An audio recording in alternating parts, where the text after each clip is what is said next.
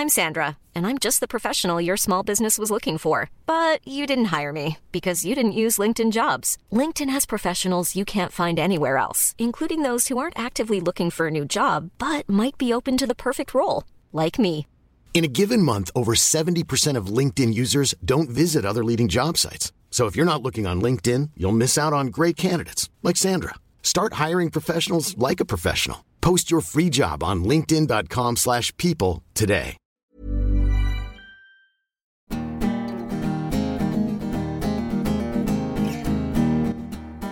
Have you ever wondered how a book makes its journey to being a movie? If you have, well, this episode of Between the Lines is for you. This is my chat with John Carlin, whose magnificent book Playing the Enemy, which was featured in yesterday's episode, was made into the Clint Eastwood directed film Invictus, starring Morgan Freeman as Mandela. Now, the story of how that came to be is frankly one of the most amazing tales I've ever heard. So, without any further ado, here's the episode. Very often, books to movies have an interesting backstory, and as I was doing a bit of research for this interview, I watched Invictus again over the weekend, but I didn't really have an angle on how to approach this, but I found this speech that you did, and you tell this story about how you met Morgan Freeman in Mississippi, and it's one of the most astonishing stories I think I've ever heard. So, tell us about this encounter with Morgan Freeman in Mississippi, which maybe led to the film Invictus happening. Yeah. Well, you say it's one of the most astonishing stories you've ever heard. It's one of the most astonishing stories I've ever heard too, and I'm the one who tells it. I mean, it's really quite mind-blowing. I've actually stayed in touch with Morgan Freeman. We were actually quite good friends. We've met a number of times after Invictus. We've met in New York. We met in Rwanda, would you believe? And, every time we meet, we cast back to that astonishing chance encounter. I better give you the short version, otherwise we could be here for far too long. But, I mean, essentially, I went over to Mississippi to do a story about poverty in the Deep South. And I spent a long time preparing for it, not least because I wanted to find a town that would somehow be representative. Rather than do something, broad brushstrokes about poverty, I wanted to go to one particular place and make it a kind of microcosm of the situation generally. And it was kind of by chance that I lit upon a town called Clarksdale in Mississippi. That's the first thing.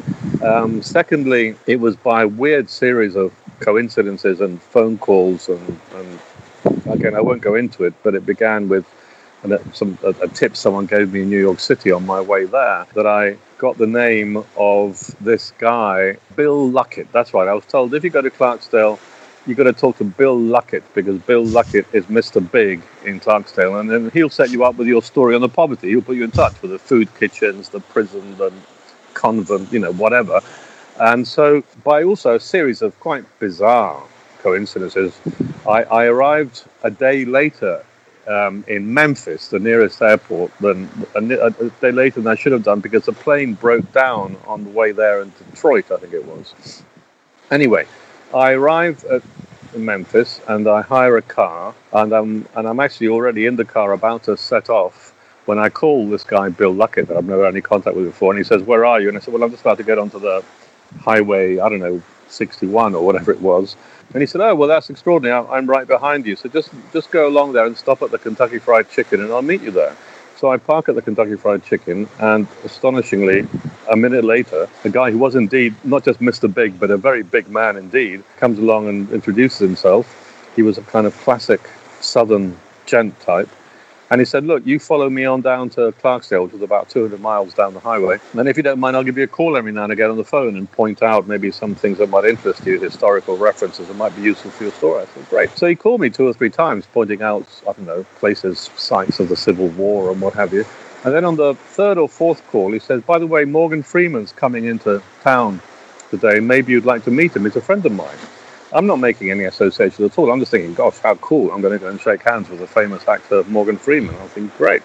So we stopped just before we get into Clarksdale at this little tiny airport. And out of this plane, which Morgan Freeman himself pilots, he's a pilot, steps Morgan Freeman, and he's introduced to me. And, I'm just another fan. And in a rather kind of perfunctory fashion, he shakes my hand, and then on he goes. Anyway, So I go off with Bill Luckett into town. He's really helpful, giving me numbers of people to see for my story. And then he suggests that we meet up later on that afternoon. So he comes along and fetches me at my hotel. And lo and behold, sitting in the back of the car is Morgan Freeman, who nods, kind of only dimly sort of acknowledges my presence and carries on reading a paper. We go to Bill Luckett's home, the three of us. We sit down in the lounge. Bill Luckett goes into the kitchen to get a bottle of Californian white wine, and it's just me and Morgan Freeman there, who's very taciturn. And suddenly I have this moment of illumination. And I say, Mr. Freeman, I think this is your lucky day. I've got a movie for you. To which he responds with kind of raising an eyebrow, oh, really? And he says, what's it about? And I think, well, I'd better be pretty crisp about this because he's not a very talkative fellow, I can see. So I said, well, it's about an event that captures the essence of the South African miracle and the essence of Mandela's genius. And he says, oh, you mean the rugby game? And I nearly fell over. I just thought, my God, how on earth on the basis of such slender evidence have you reached this conclusion? And then it turns out that something which I should have mentioned maybe before is that my agent, my literary agent in New York, had asked me a couple of months earlier if she could send my book proposal, just a synopsis of it, to Hollywood, to which I thought, well, these Americans always with their optimism, whatever, by all means, go ahead. Anyway, it turns out that Freeman informs me that he had read my book proposal, and he thought this was really jolly interesting. And in fact, he'd been thinking for some years that he'd like to play the role of Mandela. He'd actually bought the rights, film rights to the autobiography. They'd hired about half a dozen screenwriters to try and distill, the great big autobiography into a manageable movie narrative. They'd failed, and suddenly, with this book proposal of mine, suddenly thought, well, maybe this is it. And, the rest is history. We went off to have dinner, the three of us, and Morgan Freeman and I were just rabbiting away like old friends, rather ignoring Bill Luckett rather rudely. And at the end of the dinner, he gave me his card with his email address, and the rest is history.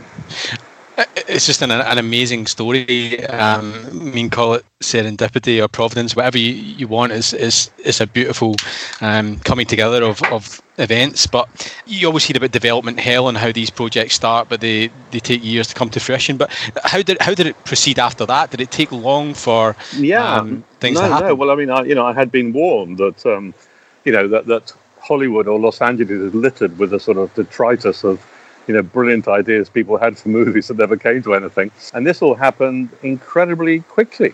Within, a month or so of that meeting with Morgan Freeman, I'd made a deal. I got myself an agent in Los Angeles, CAA, and they sort of brokered a deal with Morgan Freeman's production company that they got the film rights. Within about 24 hours of me agreeing to this deal on the phone, I remember I was here in Barcelona at the time, a screenwriter had flown over from Los Angeles. He spent a week with me. We practically sort of spent 24 hours a day together, and he was just kind of drawing out every single last scrap of information from me, and I gave him transcripts of my interviews with Mandela and all kinds of other things. But the funny thing is I hadn't written the book yet. So then I had to write the book, and this guy wrote the screenplay, and it took him as long to write the screenplay as it took me to write the book, by the way. And so about 6 or 7 months later, he had his screenplay, I had my book, and then I remember my agent called me in about September, it would have been 2007, I guess, and said, listen, I've just heard something, I'm not sure if it's true, but I've been told that Clint Eastwood has received a copy of this screenplay. And I said, oh God, look, I'm not even going to, it's just too implausible, just forget about it, go away. And a couple of weeks later, I got a call from the agent again saying, Clint Eastwood wants to make the film. And of course, if Clint Eastwood wants to make a film is going to be made and the money will be provided and it will happen. And that was that. And it happened incredibly quickly. I've got friends who work in Hollywood and films generally, and these things normally take a hell of a lot of time to come to fruition. And it was almost a sort of a record breaker between, that first meeting with that serendipitous meeting in Clarksdale, Mississippi with Morgan Freeman and the film starting to shoot in Cape Town. It was, I think something like, less than 2 years elapsed, which in Hollywood terms is an extraordinarily brief period.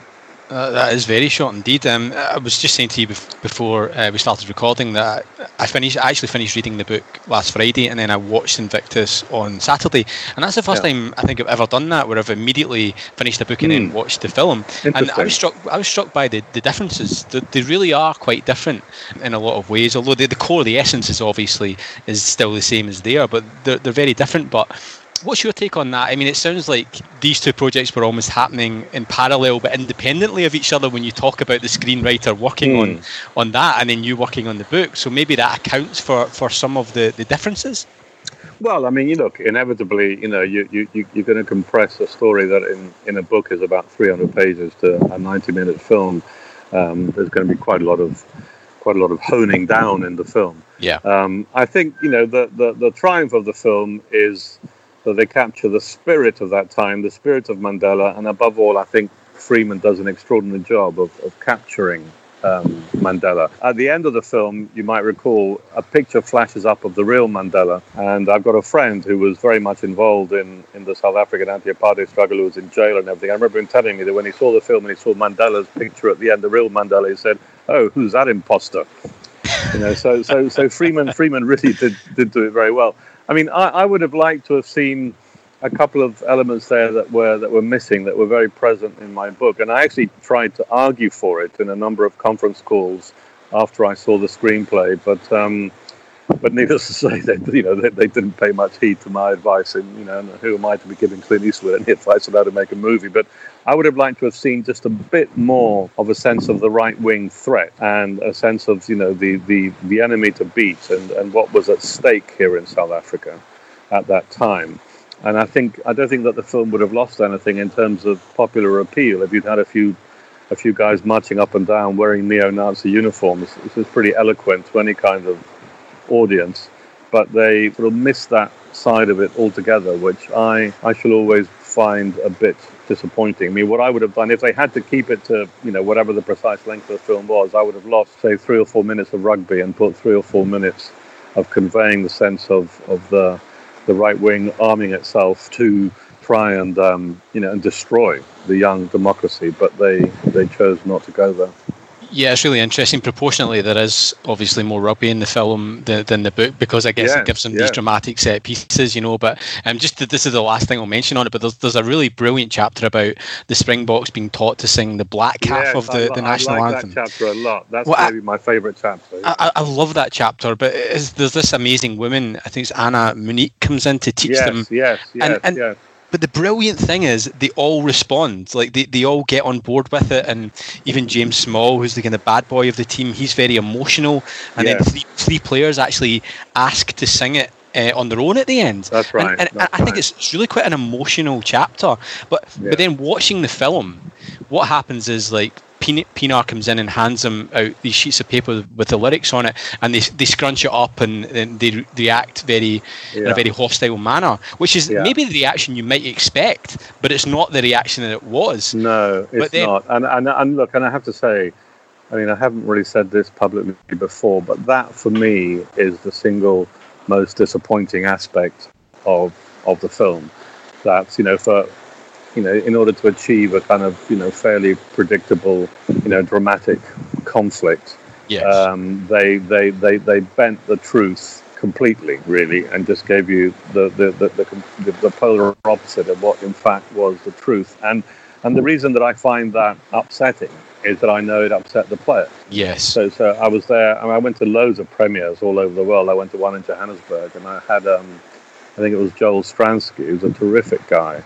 Guy scored all the points in the final, sitting next to me, and he made some somewhat snide little comment at the end of it, clearly referring to that moment. And I think it's a shame, and I think it's a travesty that obviously far more people will have seen the film than will have read my book, and it's pretty sad that idea should sort of be carried on through history, that these guys. As you say, scrunched up the words of the anthem when actually they took to it with immense gusto, enthusiasm, and sense of national solidarity. I think personally, as a lover of books and a book publisher myself, I think that proves why books are better than movies, because you get all the nuance and you know, and your book will stand the test of time, John. You know, that'll endure throughout the years, and people will be able to find the truth of that in the book. Yeah. Can I just mention one more thing? That sure. You know, I said how, you know, I told you about how my interviews with Mandela were the absolute backbone of the entire book, but I did lots more interviews, and I interviewed not all the players, but probably 10 of the 15, and talking to them was really sort of wonderful and uplifting. You know, these guys who were brought up, you know, all of them except one were white, and they were brought up as being fairly sort of, you know, unthinking, reflexively pro-apartheid guys who just, you know, at a pretty young age, and most of them in their 20s, they got it. They got Mandela. They got the reasons for political change, and they decided to play on Mandela's team. And, you know, at least half of the guys that I interviewed, at some point during the interview, they wept. In the case of James Small, he didn't stop weeping all the way through. And, you know, there you are with these great, big, huge, strong, tough guys before you, you know, tears flowing down their cheeks. And in every instance, it wasn't in recollection of their glory at winning the World Cup. It was in recollection of Mandela's magnanimity. And, you know, I shall always treasure those interviews, you know, obviously for the material they gave me for my book, but almost more as a personal experience of seeing these people just so moved and revealing a kind of, you know, vulnerable, generous core beneath the ultra tough guy exteriors.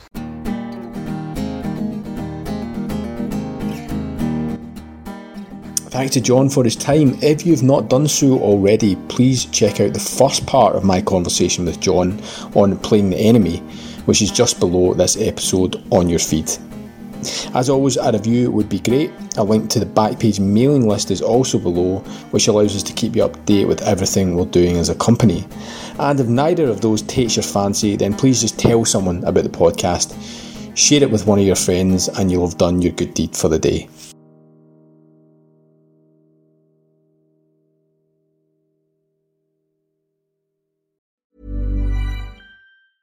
Mom deserves the best, and there's no better place to shop for Mother's Day than Whole Foods Market. They're your destination for unbeatable savings, from premium gifts to show-stopping flowers and irresistible desserts. Start by saving 33% with Prime on all body care and candles. Then get a 15-stem bunch of tulips for just $9.99 each with Prime. Round out Mom's menu with festive rosé, irresistible berry chantilly cake, and more special treats. Come celebrate Mother's Day at Whole Foods Market.